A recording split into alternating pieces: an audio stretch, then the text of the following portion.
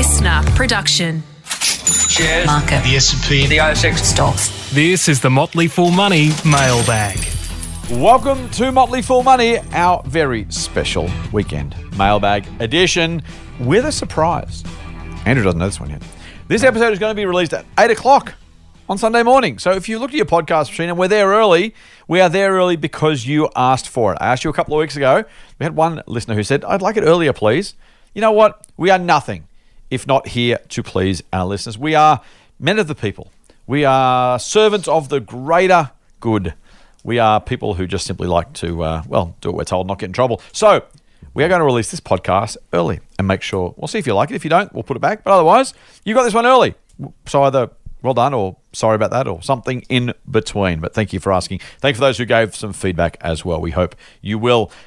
If you like getting it a bit earlier, we hope this will make your Sunday morning a little more interesting. You do know that with a podcast you can listen to it when you want, right? Yeah, but a lot of listeners want to get it so they can go for their walk on Sunday morning and listen to the podcast. Yeah, but those who don't can just listen to it when it's convenient. But if they don't get it on Sunday morning, that's when they're walking. They have to wait till next Sunday. No, but I'm saying the people who's going to say, hey, it's released too early, right? Oh, I see. Yeah, I'm used to it coming out at 12. I'm like, okay, listen to it at 12, dude. So on that basis, we should release it last Wednesday. I'm saying let's record it and send it out. Maybe we should binge. Maybe we should record a whole season of Motley Fool Money in one day and just release them all. Knock yourselves out, people. Listen to this. We'll see you next year. We can't do that a little bit. We're pre-recording some. But anyway, this is my last podcast before I go on leave. In fact, I am on leave already. By now, I'm in Central West New South Wales as we speak, at least as you're listening to this. Well, it depends on what time you're listening, as you said, Andrew. Maybe I'm back by now. If you're still catching up on your Motley Fool Moneys and you're a few weeks behind. Could be the year 2025. Yeah, who knows? Could be. In the year 2025. Isn't there a song about that? Yes, 25, still 25. alive. Yeah. Anyway, let's move on. Before we do, though, of course, Andrew is the managing director and founder of strawman.com. And I neglected to ask him on Friday, so I don't know the answer to this. What's strawman.com, Andrew? Strawman.com is a private online investing club. And if you type that address into your favorite browser, you'll find out all about it. Online investment club. Set up a free account. Paper trade the market. Have a bit of fun. You'll get all of the content or some of the content that's our private members have a month delayed. But yeah, you'll get a taste for it. There you go. Interesting. Strawman.com. Or, of course, you can go to the motleyfool at fool.com.au. If I don't say that, I only give Andrew a plug, I get in trouble. So there you go. You can and should do both. We are the best of frenemies. We're good mates. We've been mates for years. So check that out. Check out Strawman. Check out the Motley Fool. Two of the very, very, very, very best finance resources on the interwebs, which apparently is a thing and apparently will be a thing for a while. We were talking about technology on Friday, Andrew, just, the internet and the whole thing. It is remarkable trying to explain to kids some of the technology you and I had to suffer through as kids ourselves. The stuff we just take for granted now is phenomenal, right? We've been doing this effectively glitch-free, seamless on Zoom since you've been back with the podcast. The whole Motley Fool Strawman businesses neither would exist in the real world, the pre-internet age. It's made a lot of things possible, mate. It's really revolutionized everything, and it has done so kind of without really anyone particularly benefiting or profiting from it. We've all benefited from it, but it's kind of one of those things where society tends to advance as technology does in strange, new and different ways. It's a tool. It's like when we started using fossil fuels or started electricity or it's a utility, right? Yeah. I think when the history of humanity is written 10,000 years from now, it'll just be one of there's a chapter on when the internet. There was pre-internet and there was post-internet. It's that big a deal.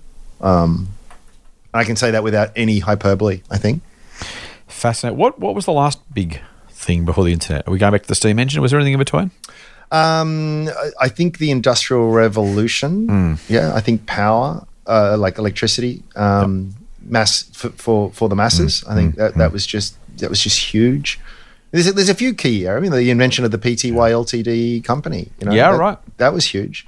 The invention of money, man, that was massive. It's that doesn't get enough credit, I don't think. And as a global coordination mechanism, as a tool, it's just so intrinsic to everything we do. It allows us to specialize. It allows us to coordinate. It allows us to transmit value across space and time. It's huge. Trade, There's agriculture. I think one of the I was thinking this the other day. I'm going to forget the name. Chemists out there will remind me. The Haber-Bosch process. A couple of chemists worked out how to fix nitrogen from natural gas and make fertilizer. Probably the single most important invention in terms of increasing the global population, hands down, like by an order of magnitude. There was a pre-synthetic fertilizer age, and then there was after that. Yeah. You've got germ theory. Oh man, I could go. I love this stuff. Maybe it's not that big a deal then, mate. I mean, in absolute terms, as much as we like it and love it, and you and I couldn't have our jobs without it. Nothing much changed other than the way things are transmitted. Maybe in that context, everything changed. Everything changed. It's not agriculture. It's not money. It's not the wheel. It's not. It's just like we can look each other over the screen rather than looking in. And strong disagree. And we are. I think we look in the year 2022 and go, it's we've now got this thing. Isn't this great? As if it's like we've kind of plateaued. This is the internet. Yeah.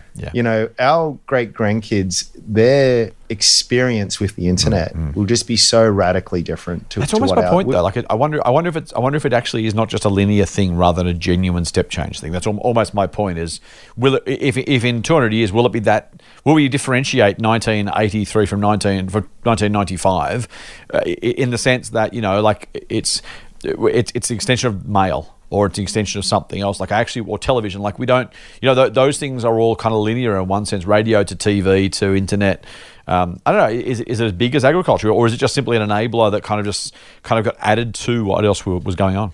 Oh no, it's huge. I mean, all of those other technologies as well. Sort of like the day it was invented, the next day was very different, like very similar, and so was a year later. Yeah, but it was the spark that lit the fire, right? It's huge. I'm very high conviction on this. Without that, then let me play. This is not nothing about Mailbag. We'll get back to that in a minute. I've just completely gone off on a tangent. Without that, though, for that to be true, and I'm not saying it's not true, that the counterfactual should have it that the economy hasn't grown as fast, society hasn't improved as much. Or if it is to be that effective, that effectual, you know what I mean? Like it's the measure to some degree is short. I'm not saying it's not, by the way. That's almost my question, because my argument would be if we back this back and say, it was a big deal because it changed X. Like you played agriculture, right, and synthetic fertilizers, massive impact on population, in theory, massive impact on economic size and whatever else.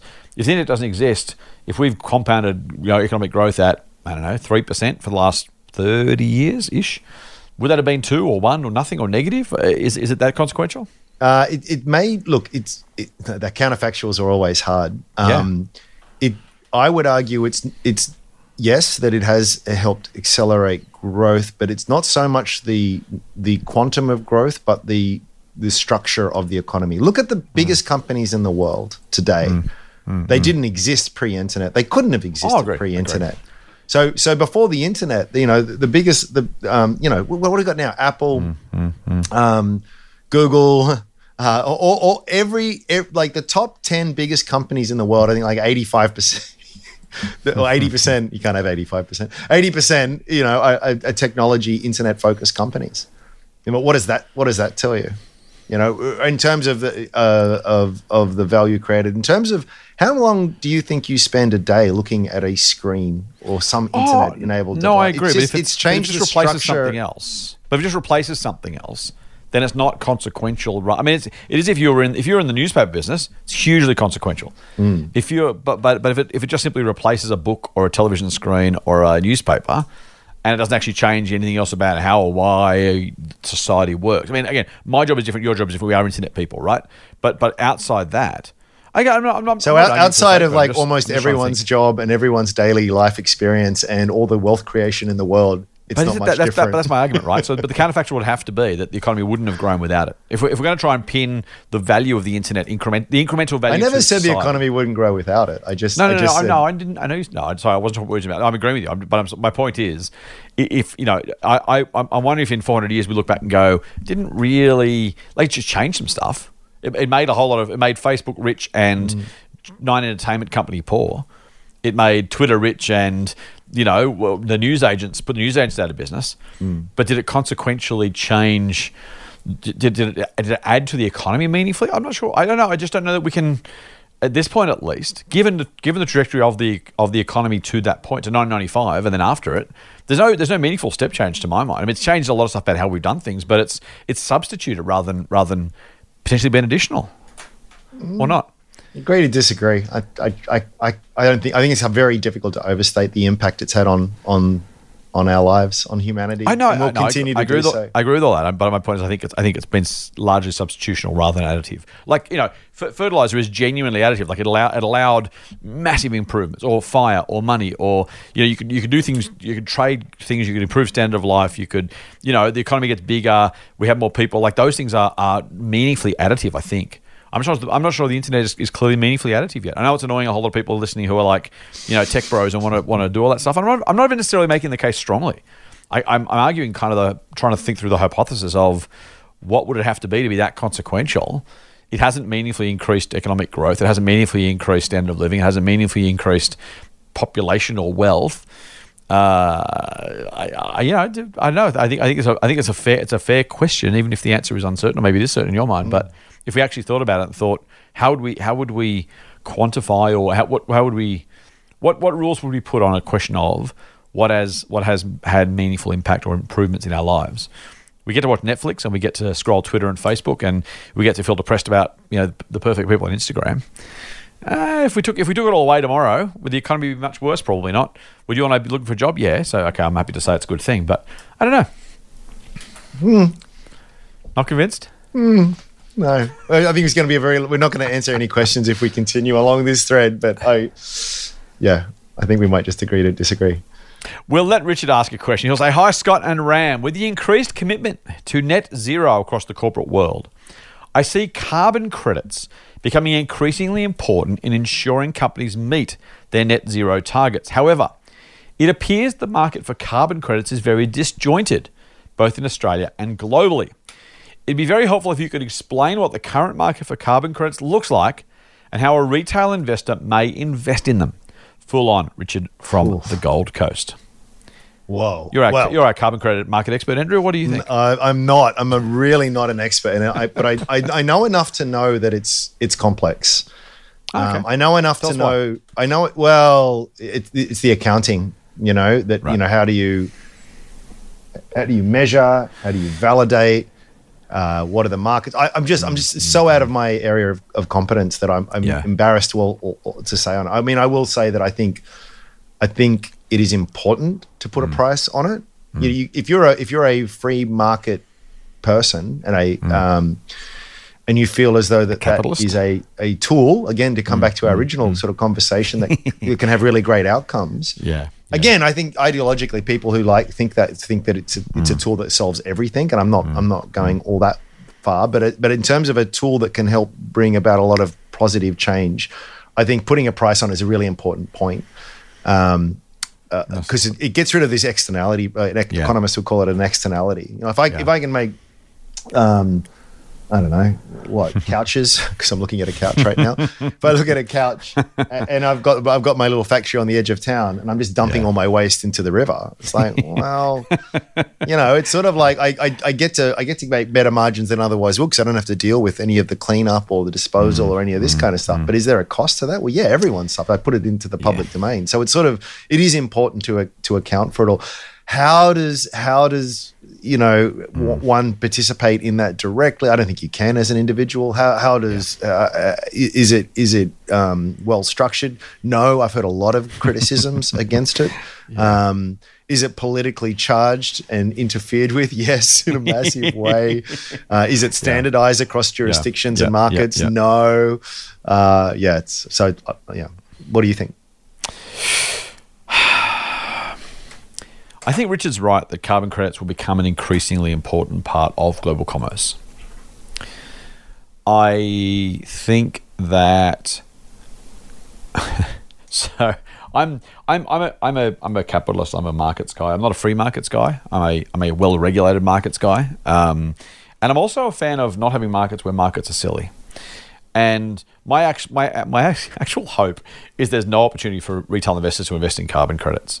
Because what that would imply is there's some sort of mispricing that you can profit from. And if there's mispricing you can profit from, then the market's not working properly. And so it's kind of one of those things where ownership interests are different, right? It's kind of like if you're investing in pork belly futures, you're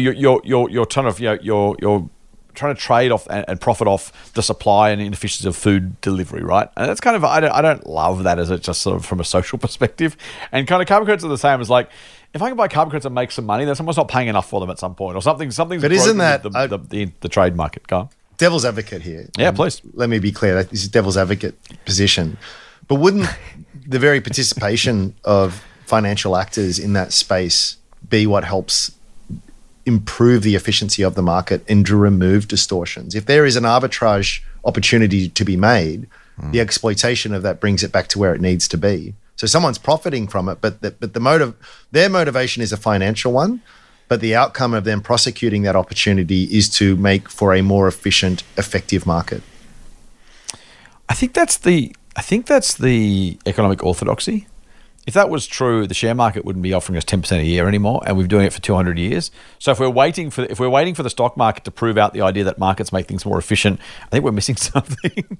I have very, very, very, very, very little faith that the existence of a capital market in carbon credits will somehow make the market more efficient. Because if it was, then you've made the point before that by definition it would be arbitraged away. That it would only exist for as long as it took for the market to become efficient, and then there'd be nothing left for the rest of us. And maybe you're right. Maybe in some sort of transition that is true, and maybe there is some opportunity. There probably is. Richard's point is they are very disjointed. It's a small market. It's a really volatile market. Probably, absolutely. There's probably some room for someone, and frankly, if there is, Macquarie Bank will be there right now doing exactly that, because that's what they do best. Goldman Sachs will be around there somewhere too. Just follow the money, Richard, is probably the easiest answer. So yeah, look, mate, I hear you. I'm far from convinced that in almost any market we've seen that actually happen. And the problem is there are people who are, let's just say, incentivized to not solve those problems, because that means their cash flows and their their goose that laid the golden eggs would be killed, and no one wants to kill the goose. So I don't know. Richard, I don't think there is a massive opportunity for retail investors just yet. There are some analogues out there. Duxton Water does water rights, for example. And again, if that was to be arbitraged away properly and more efficient, we'd be good. So it's kind of one of those things where you think, I don't know, maybe. No, I'm not entirely sure. Yes, I don't. There's no significant mechanism I'm familiar with, nor frankly would I really know how to properly value them. If your view is that the cost of carbon credits will go up over time, I agree with you. But in theory, if the government's setting the rules properly, there's no free lunch there, because the companies will be paying and receiving those higher prices as they go up. So that just the sheer increase of those prices would be captured in the issuing of the new permits. Can I say too, Ram? I'm an optimistic guy and a positive guy generally. I'm a bit of a cynic sometimes too, though. And whenever governments and market participants, let's call them to be euphemistic, get together to design a market, you figure someone's making a lot of money. The energy market right now, we've seen exactly what's happened with that over the last couple of years. The water rights market, look at that, right? Debacle. And so, really, if you make me benevolent dictator of, we'll make it the world this time. It was Australia a couple of weeks ago. I'll make it the world this time. I would actually completely dismantle the carbon credit market, and I'll put a carbon tax in place, straight out, because what I've just described about the carbon market, and you mentioned the water market and the energy market I've talked about, they are just mechanisms for people to profit off being the middleman in between. Like it's designed to make money for people who can manage to get in between and make that money. And while I'm okay with the capitalist incentive, and we are a far, far better society being a capitalist society than if we were anything else, even though I would love to think in some sort of socialist utopia it would all be wonderful, we'd share better and life would be wonderful. We know it doesn't work, because incentives work. You mentioned incentives on Friday. Super, super important. That's the key, right? So capitalism allows for incentives to take place. But well-regulated markets, or really, really honestly, mate, I would tomorrow just cancel all carbon credits and I would put a carbon tax in place. And I would never get elected, because we know that it's been tried and people don't like it. Just put a tax. Like there's no need for this to be traded, right? Put a price on emissions. Those emissions go down. You don't have to sell them to somebody else. Just put a price on them. Easy. And you offset it with a whole lot of stuff. Let's not go into what I would do policy-wise for the whole carbon market. But suffice it to say, I'm far from convinced that there is. Let me go back. There's almost certainly money to be made in a disjointed, inefficient market by somebody. Is it likely to be the retail investor? I'd be skeptical. So I probably would stay well away from it. I'm just not particularly I'm not particularly risk-seeking in that way. I don't think Richard's wrong. I think they'll be far, far more important. I'm just far from convinced there's money to be made by the retail investor in that process. But I could be wrong. I could be absolutely wrong. Do you have any different thoughts? I'm happy to chat about it, but I'm not the person to ask. I'm sorry. Nice. Let's go to Jerry. Know what you know and what you don't know is a good lesson in life. Yeah, yes, exactly. The circle of competence is important. Yep. Jerry says, "G'day, folks. In a foolish quest to patiently outperform the market, the strategy my mates and I are executing is to regularly dollar cost average into broad-based ETFs." He says in brackets, mostly Vanguard's offerings and Aussie-listed investment companies like AFIC and Argo. They're two Australian LICs. However, I have a feeling I may have over-diversified or doubled up holdings. For example, is owning holdings in Vanguard's, and he mentioned some codes, VEU, VAS, and VTS, the same as owning holdings in Vanguard's VGS? Now, VEU, I think, is that Europe? And I think VAS is Australia. VTS, I'm pretty sure, is the US total market. It is, yep. And he's saying, is that all just, I've got those three. Is it the same as buying the Vanguard Global in the first place? Equally, could you explain the advantages and disadvantages of the NASDAQ versus the Vanguard total US market, please? After following your podcast for a couple of years now, I'm starting to think that reducing the amount of different ETFs and contributing to the big one might be a more effective and simple strategy for someone who just wants to dollar cost average. Thanks to you both for the ripping pod. Cheers and fool on, Jerry. Do you want to grab this one, mate, or do you want me to grab this one? Yeah, look, I just, again, we're at this. I love the question. I love that it's Jerry's thinking about it. It's at the edge. You're at the end of the spectrum now, where we're fine tuning. You know, which is great. So it's sort of like the 0 to 1 moment is getting that person away. Making sure that they're spending less than they earn and they're putting some of it in the market regularly. And that is the real shift that more people need to make.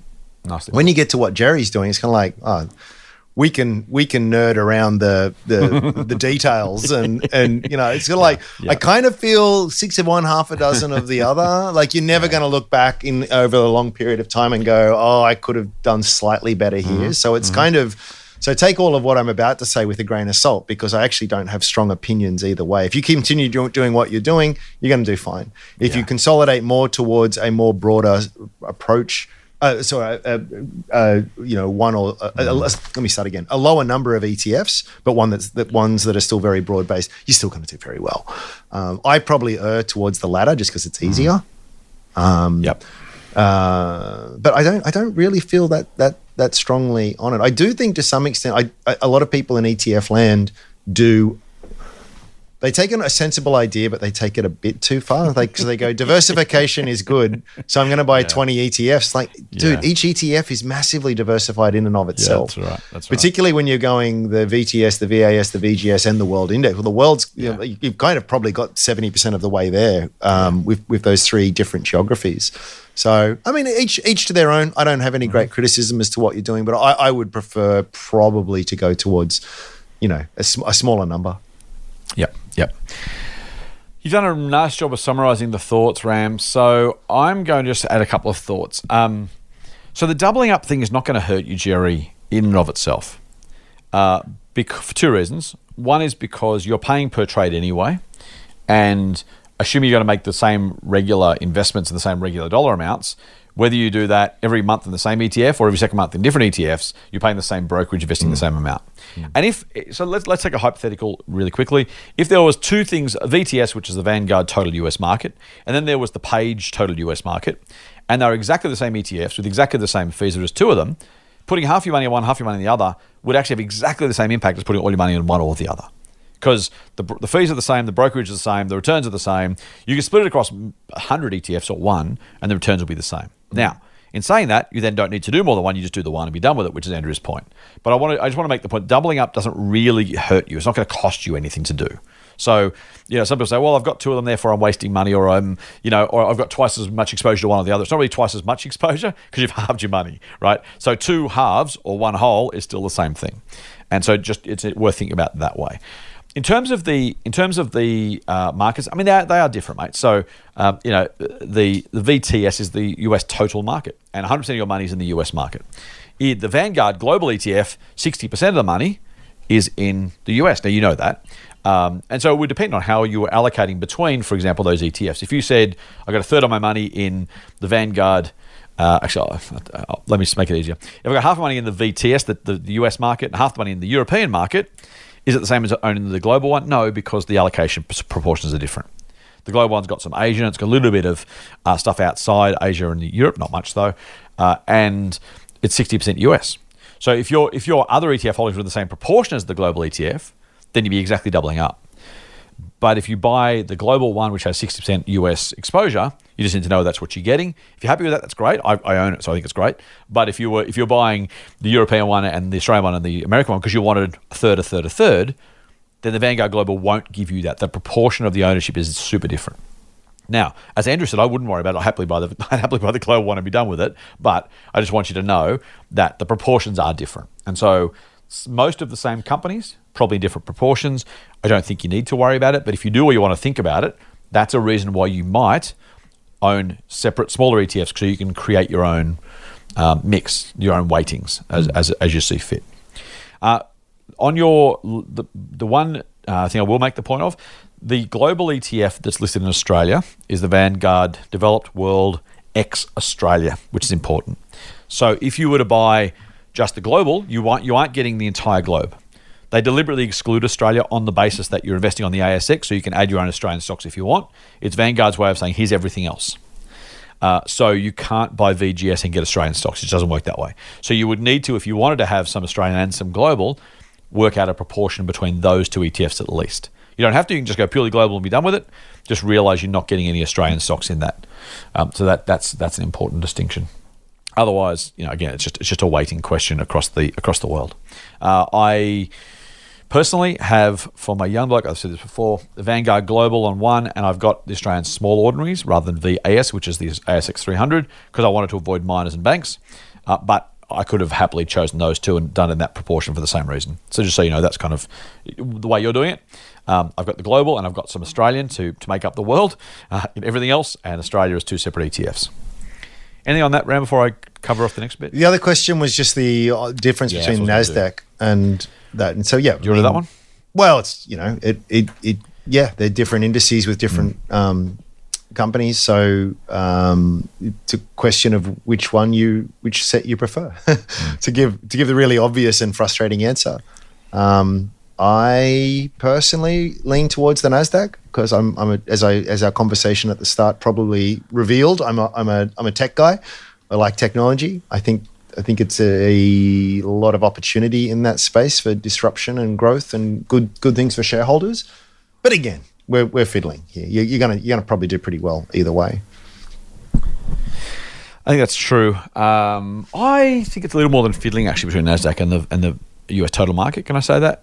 Because they're relatively different indices. Like if you have a view that one will outperform the other, I actually would imagine over a multi-decade horizon, those two could diverge meaningfully.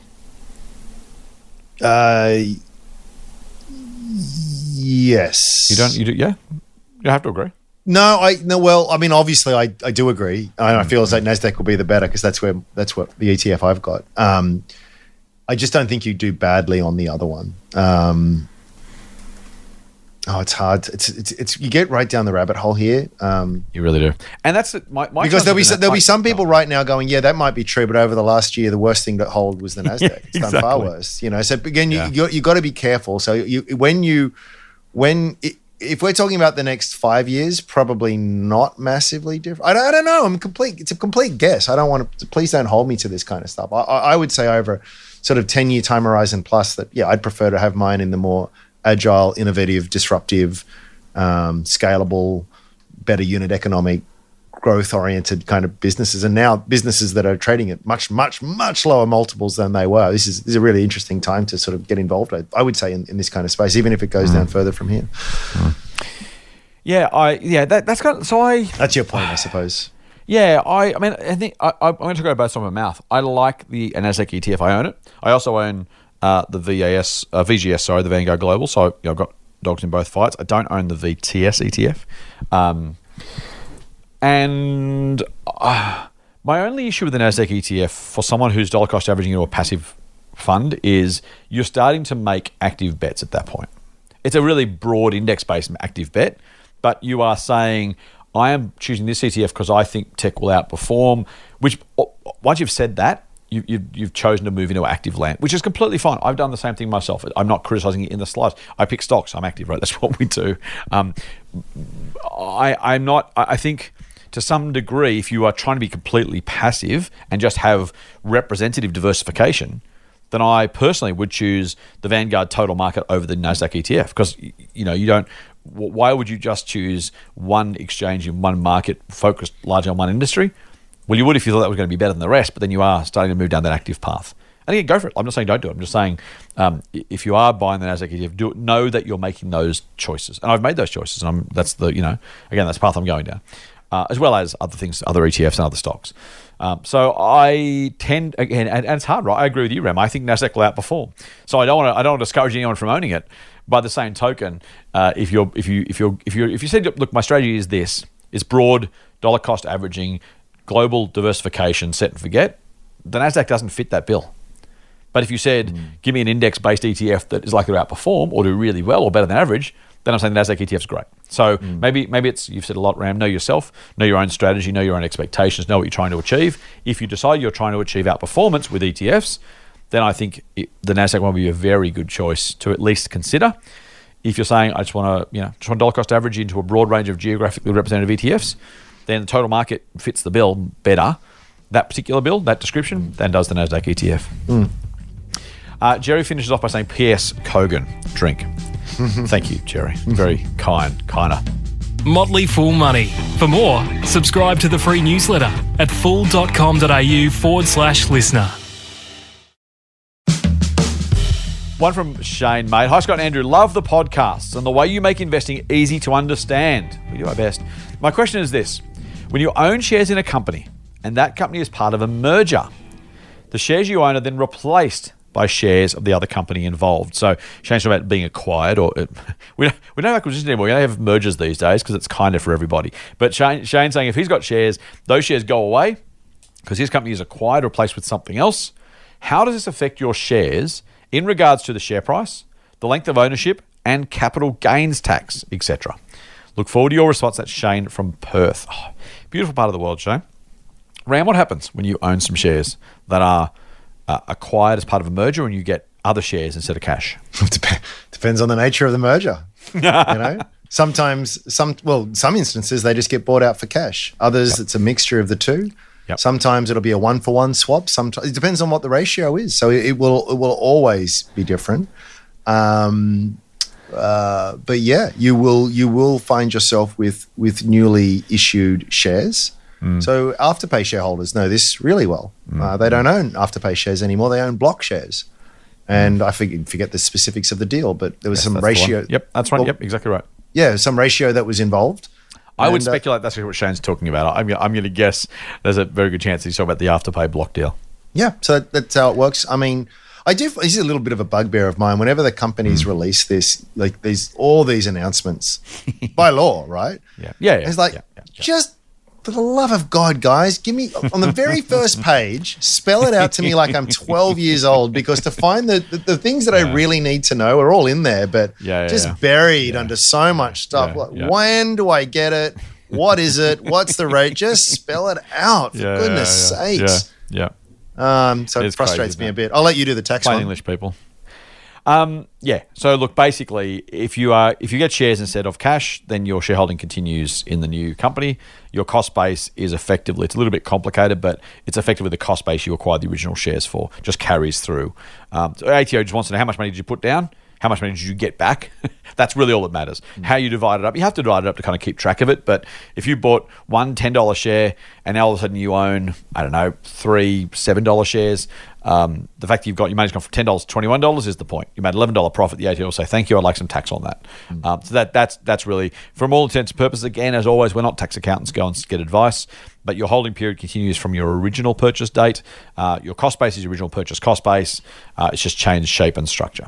It's a bit complex, as Andrew said. If you get cash and shares, then you have to deal with each separately and at different times, which is kind of screwy. But for all intents and purposes, if you're just swapping one lot of shares for another lot of shares, your capital gains tax event normally, generally, is bypassed until the time you sell those final shares and recognise that cash. And then the ATO just says, how much did you put down? How much did you get back? They don't really care how many shares you had. They don't really care what the share price per share was. They just want to know what gain did you make on the trade. I bought 15 shares of X. I sold 21 shares of Y. Who cares? I put $10 in, I got $21 back. Give me the tax, please, says the ATO. So it's really that simple. Yeah. Anything else to add, mate? No, other than it could be a lot simpler than what it is. It could indeed. Yeah. It could indeed. Hi Scott and Ram, says Matthew. As this is my third question I've submitted, I won't go over how much I love your podcast again. But let's just say I don't miss a single episode. Well, Matthew, that's kind. But if it's your third episode, you know that we actually do appreciate completely undeserved praise. And don't feel like you can't do it just because it's your third question. Scott doesn't read it out unless there's praise at the start. Allegedly. Seriously. I'm about to read one that hasn't got praise at the start. You'll be happy to know, Andrew. Thank you for your character assassination. As we approach a likely recession, says Matthew, in brackets, let's call it what it is, hey? Close bracket. There will be some companies looking to raise funds to either keep the lights on, expand, modify their operations, or even invest to thrive. As you know, there are several different methods public companies can use to get access to additional capital. They can sell more shares, they can borrow money, sell some assets, and I'm sure there are many other exotic methods that I am not aware of. What is your opinion on the different methods, and which would you prefer companies to use? Oh, what a great Now, question. there's a challenge from Matthew. Mm-hmm. For a bonus point, he says, try to answer without using the expression by definition. This is a particular favourite of yours and should be printed on your T-shirt or tattooed on Ram's body somewhere. By definition. Full on, Matthew. Matt, look, I'm happy to wear a T-shirt with by definition on it. I'm more amused by the fact that Ram may have to have it tattooed somewhere. So let's go with that as our choice. You know, sometimes you're oblivious towards something until someone points it out and you go, oh my gosh, that's, guilty. I don't even know if I still do it, but I used to say fundamentally a lot. Do I still say fundamentally a lot? No, I think you may have raised for a while. I used to say fundamentally a lot. All right, so by definition, no, kidding. Let's try and answer Matthew's question. Keeping that challenge, see if we can each earn a bonus point, mate. What is the best way for companies to raise capital as they go through the next 6 to 12 months, or just in general? Wow. The best way is the way that ensures shareholders get the best return. By definition. There we go. So I would. Sorry, Matthew. I'm still on though. I still haven't used the term, so I'm still a chance of a point. We actually chatted about this a bit off air. I think the great thing about debt is that it's not forever. Debt gets a bad rap. Yes. The debt. There's absolutely nothing wrong with when you do a capital raise. You dilute everyone. Yep. Right. And that's forever unless you are in a situation that you can buy those shares back in the future. And you'll probably never be buying them back in the quantities that you issued them. So I think the judicious use of debt is actually a really good thing. And I actually think it's a really good thing when interest rates are really low. It's all about the cost of capital. Yeah. So if I was studying for my CPA, that's what I would exactly say is it depends on what is the lowest cost of capital that I can achieve. So let's take it in the context that Matthew was talking about, which is the recessionary context, and I think I'm kind of leaning that way too. I think there's probably a good chance of it. Yep. Well, you're probably a capital raise is less attractive in that scenario because you're probably having to issue more shares at a point where your shares are depressed or at a much lower multiple. So the cost of capital is going to be much, much higher. Again, though, you'll have to contrast that at the time against what interest rates are and what kind of funding that you can get and what the terms of that funding agreement are. The good thing about, just to flip it on the other side, the good thing about the capital raise is that, there's no liability there. Right, so there's no one there to sort of call in your debt when you can least afford to pay it back or all the rest of it. So there are pros and cons with each side. I just think that debt does get a bad rap sometimes. Sometimes it's a really, really good thing. Here's a good example, 2 good examples. Sydney Airports and Transurban, squillions of dollars worth of debt. So if you were to look at the usual lens and people will sort of have lines in the sand, or you should avoid companies with debt to equity more than 80% or something like that. It's actually a pretty good rule of thumb. But it depends, right? Is it something else I should probably get tattooed on my forehead? It depends. Because these are companies that have lots of hard assets that they can sell. They're also companies that have very, very, very, very, very reliable earnings. They're also companies that can secure really, really favorable terms on their debt. So for them, it's kind of like, well, if it was a retailer, a discretionary retailer, you can't compare one with the other. It's an apples with oranges type comparison. So it will depend on the nature of the business as well. What collateral can they post? How reliable are their cash flows, et cetera, et cetera. So there's a lot to sort of dig into there. But yeah, I think I covered the main parts. Is there something I missed? No, I think you covered the main parts well, mate. I love the point you make about debt, and that's one of my... We've said many times, by definition, no, I'm kidding, that as we get older, we are less... I think we might have said it in some future episodes, because we're recording out a sequence, which is throwing both Andrew and I for six, by the way. Can I tell you, if you're enjoying this podcast and you appreciate the work we're doing, nothing is harder than trying to pre-record record some in live and try to remember what you said when. So to the extent we've repeated ourselves over the next couple of weeks, we apologise in advance. So I used to be really anti-debt, right? Because... Buffett has said, the Buffett quote, obligatory Buffett quote, debt is the only way a smart guy can go broke. Or maybe he said leverage, but same thing, right? If you've got to pay something back to someone, you haven't got the funds, you can go broke. If you've raised capital, you never have to pay it back. And so it gives you a whole lot more leeway, a whole lot more opportunity. And so my view is always really strongly exactly that. To stay away from debt. Debt's risky. It is. Debt is riskier than equity by definition. It absolutely increases the chances you go broke. That's unavoidable, right? And as many people say, I will avoid that at all costs. That's fine too.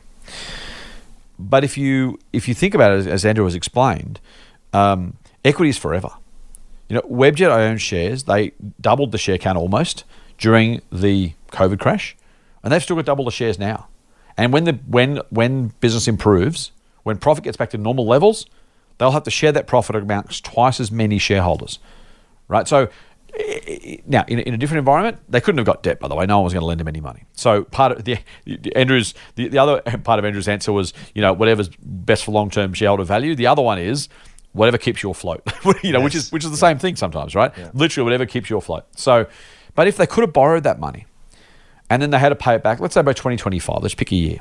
In 2026, and assuming the business, and lots of assumptions here, but assuming the business gets back to normal, stays there, in 2025, I get half the money I would have got as a shareholder.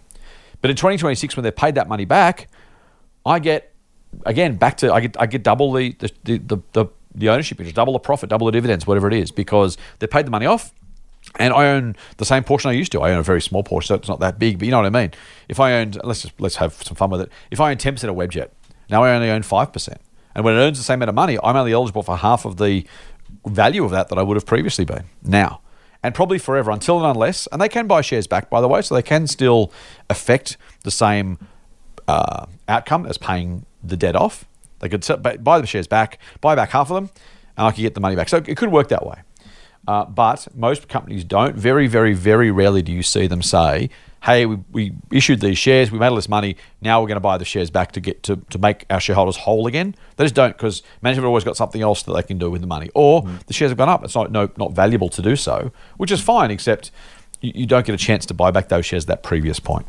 So I am with Andrew 100%. I would absolutely like a sensible, and this is the other problem, I would like a sensible, conservatively managed, thoughtful, shareholder-friendly, long-term focused manager to borrow money 9 times out of 10 if they could do it safely, securely, and without jeopardizing the company, and borrow the money at good rates, because it gets paid back at some point, and then we're off to the races. Now, I'm not going to. It makes your return on equity a lot better too if you've done that, right? Yes, true. And yes, that's true. I don't want to offend any particular CEOs listening, but let's just say that there's no CEOs listening where you're safe. There is that. Most ASX CEOs aren't that. They don't have the capital allocation smarts. They're not long-term focused enough. They're not thinking well enough about the future of the business. They can't resist the urge to put money into another takeover deal, another buy-up, another something. So it's all of those things that kind of roll together. So here's I prefer debt 9 times out of 10 with a good manager. I prefer equity 9 times out of 10 with a crap manager, because they can't blow the thing up. And this is why it's hard. It's so hard. It's a reminder, by the way, to try and buy business with good management because that removes part of the problem. But you never ever want someone to jeopardize the business trying to be too clever, right? If someone says, I borrowed all this money to try and keep the cost of capital low, oops, I made a mistake, we went broke. It's one of those small probability outcomes, but really consequential size of the impact if they get it wrong. So yeah, there's no single option, but generally, by the way, Buffett's talked about he used equity a couple of times to make acquisitions, and I'm pretty sure both those times he said it was a massive mistake because the dollar value of the acquisition has grown in with the share price. Because as the share price has gone up, the amount he gave away for those acquisitions weren't justified by the returns of the deal either. And that's the other thing, right? Again, almost kind of because people are people and because CEOs make mistakes, the chance that they overpay is at least ring-fenced if they use debt, because they'll pay the debt back and then it's gone. The bank makes some money, the acquisition might have been bad. At least you didn't give away half the company or a third of the company or a quarter of the company to do the deal, which could also cost you money. Anything else that comes up as I answer that question, mate? Well, yes, there's one more thing, which is actually super important. It's, what's the money for? Whether it's equity raised or debt, what's the money for? Neither is probably the best answer some of the time, right? Yeah. So there's the old stat is that 2/3 of acquisitions don't increase shareholder wealth. Yeah. So it's actually, and this is roughly speaking, this a study that's a bit old, but about 1/3 of acquisitions destroy value, 1/3 don't do anything, and 1/3 create value. So statistically, when you see a company talking about acquisitions and all the synergies and extra growth, it's just like, well, there's only really a 33% chance it's going to do anything for you. So it's more about you want whatever your cost of capital is, you want a greater return from that. And a lot of times, because humans are humans. There's empire building, and there's all other kinds of metrics that sort of come into it that aren't really looked at through the hard-nosed lens of what's the internal rate of return I'm going to get on this money versus what it's going to cost me. So it's sort of I think that is the more not more or less useful, but it's you have to ask that question at the same. When you say, okay, we need money, what's the best way to raise it? Absolutely right. You need to consider that. But what are you using the money for? What are you using the money for? It's the same calculus too in terms of dividends, right? So if you're not paying out every last cent in free cash flows, well, why? Yeah. I'm not saying you should. I'm just saying you need to have a good reason why you're not. Yep. And as we've said before, if you're a company that's in a really nice position, you've got the opportunity to invest that and make a really great return. Keep the damn money. I don't want it. Make me more money. Keep doing what you're going to do. Which is Buffett's argument for not paying dividends. It's like, I'm going to keep money for you. I'll compound it. If you don't like it, sell your shares. But otherwise, I think I'd like to keep compounding that money. And most of us should say, thank you very much, Mr. Buffett. May you live to 162. Yeah, absolutely. But otherwise, exactly. Yeah. Yep. Nicely put, mate. I like it a lot. One from Renee. This is a different one. She says, hi, Scott and Andrew. I'm a 31-year-old mum who is looking to totally change profession as I enter the workforce after being a stay-at-home mum for a few years. Awesome. I plan to pivot into the property investing / advisory space and do the related training in this area. But I also like a well-rounded base knowledge of the finance industry across the board and to fill any gaps in my understanding of financial mechanics. I love listening to the podcast, thank you, even though much of it flies above my head. Sorry, Renee. By the way, if it ever does, let us know. It's the old no question is stupid question. If we say stuff that we're not being clear about, ask us the question, because that means we're not explaining ourselves very well. I've tossed around the idea, she says, of studying a graduate certificate of finance, and perhaps even further than this, she says, to get a broad understanding. So my question is, where do you recommend someone starts to get a great base understanding of micro and macroeconomics, the share market, etc., whether it be university level study or other short courses? Thanks so much, Renee. What do you reckon, mate? This one comes Let me ask you, let me reflect on your own journey. You're a science grad, right? Yeah. So you've and you kind of lucked into a job. You've talked about that before. Yeah. But you had to go from someone who you probably knew about the stock market and stuff, but you weren't exactly doing kind of masters economics or commerce at uni. Oh, I didn't know my proverbial from my elbow. Right. No. So how did you make that transition to learn enough to now be running strawman.com very successfully and opining with me on a podcast twice a week? I think it's just being curious and reading and learning and questioning and not being afraid to ask the dumb questions. And there's lots of questions that feel dumb and like no one likes to sort of ask it. And then people go, "Are you serious? How could you not know that? How did you what?" I'm lucky and I don't care. So I ask dumb questions all the time, embarrass myself. I don't care. I just want to know, and I feel as though that's too many of us are reluctant to do it because we're worried what people might think of us. And it's one of the benefits of getting older. You start caring less and less of what others think of you. And I'm sure I've said dumb things on this podcast before too, that if I was listen back on, I would cringe. But there's no straight line. I would say, honestly, some of the best investors I know don't come from the traditional background. Yeah. And it's actually not that it's – and that you've got to be careful. That's not to sort of say those that do aren't good.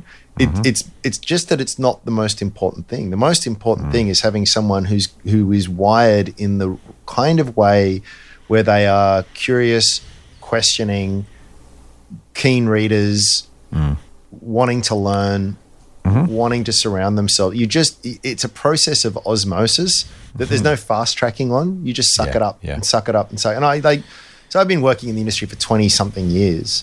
And I would say even after the first, if I could meet myself after being 10 years in the industry today, I'd be embarrassed. Like, oh my God, I knew nothing. And that was after 10 years, right? Yeah.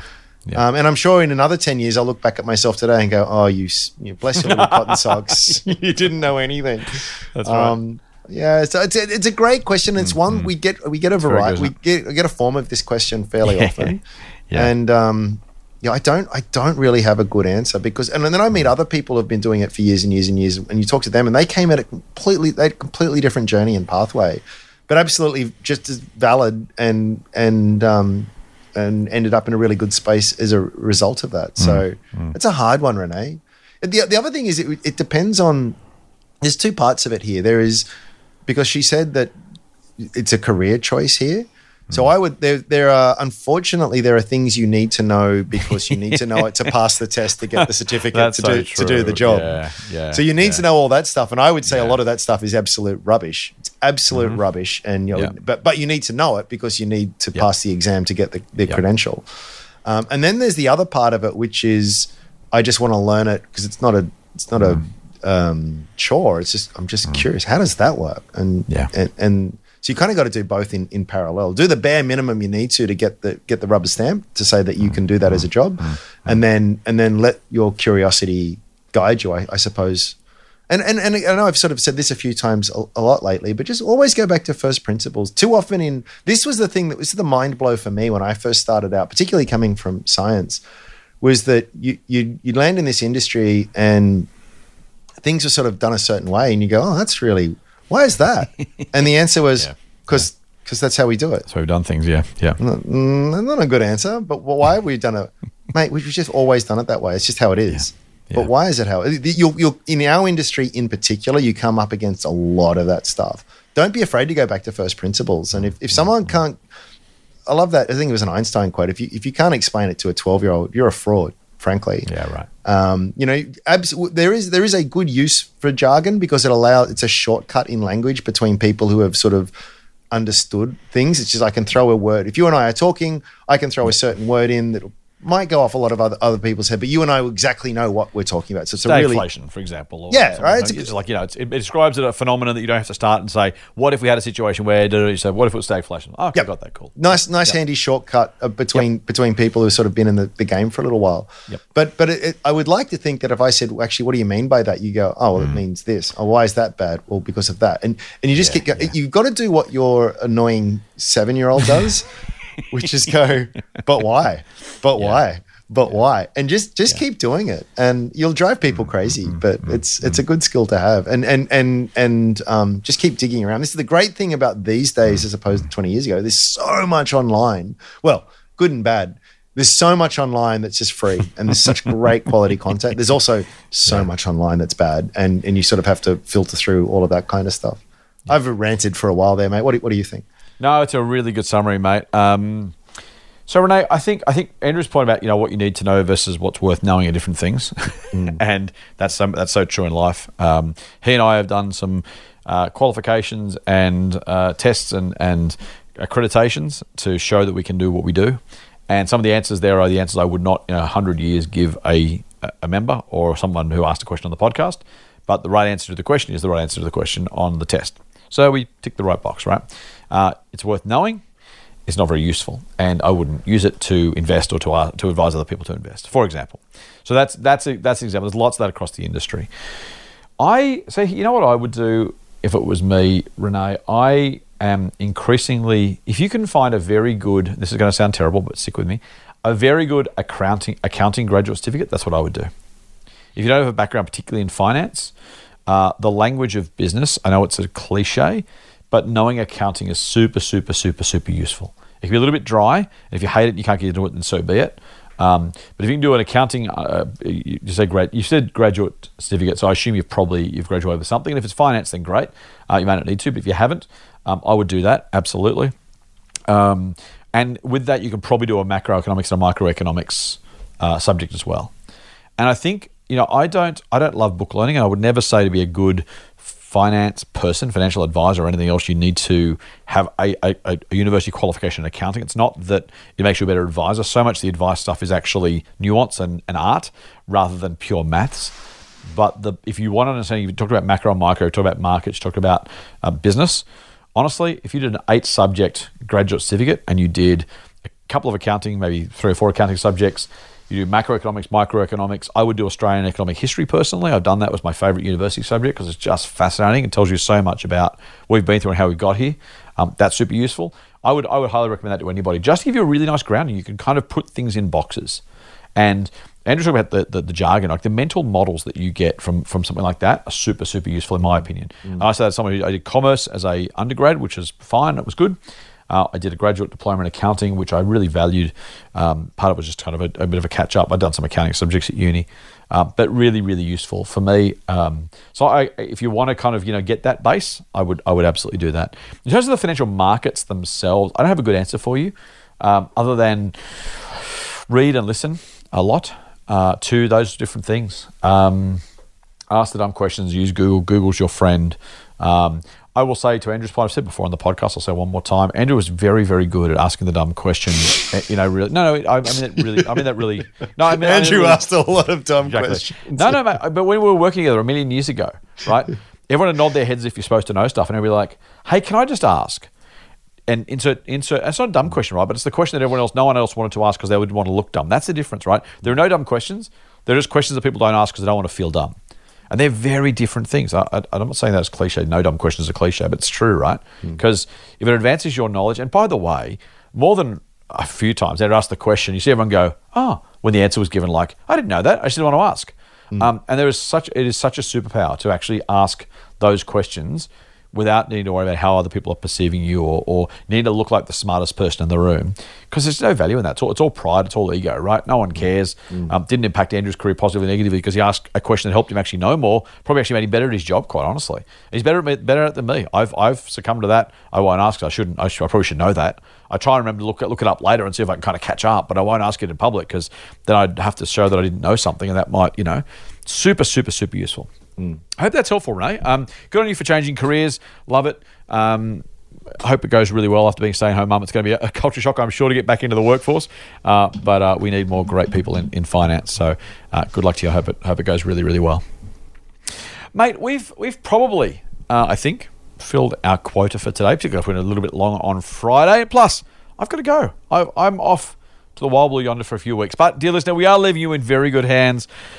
I hate to admit it, there might maybe be a Bitcoin episode soon, and I apologise in advance for that. That was so much fun recording that. Yeah, for one of us. I'm kidding. I did actually make Andrew, let's just say I did make a statement at the end that I didn't expect to make. I didn't expect you to make it either. I know. You'll have to listen to find out what that statement is. I'm not going to give it away.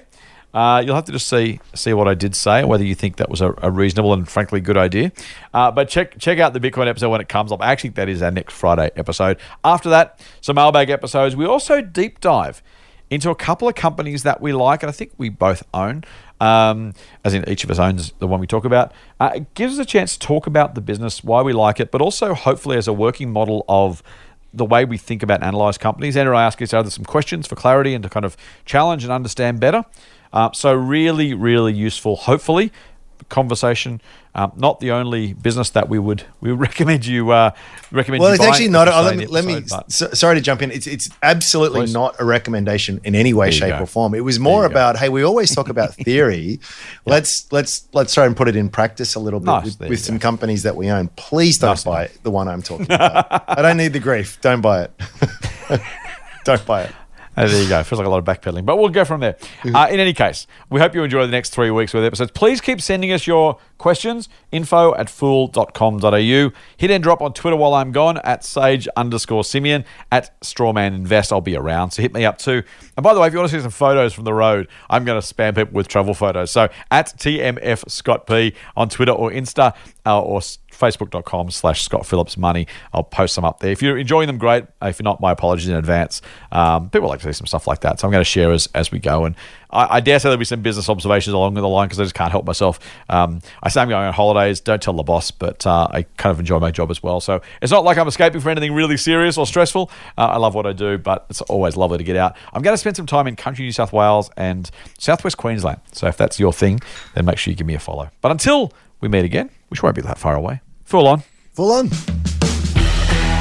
The Motley Fool and people appearing in this program may have positions in the companies mentioned. General advice only. Please speak to your financial professional to understand how it may pertain to your situation. Subscribe to the free newsletter at fool.com.au/listener. The Motley Fool operates under Financial Services Licence 400691. Listener.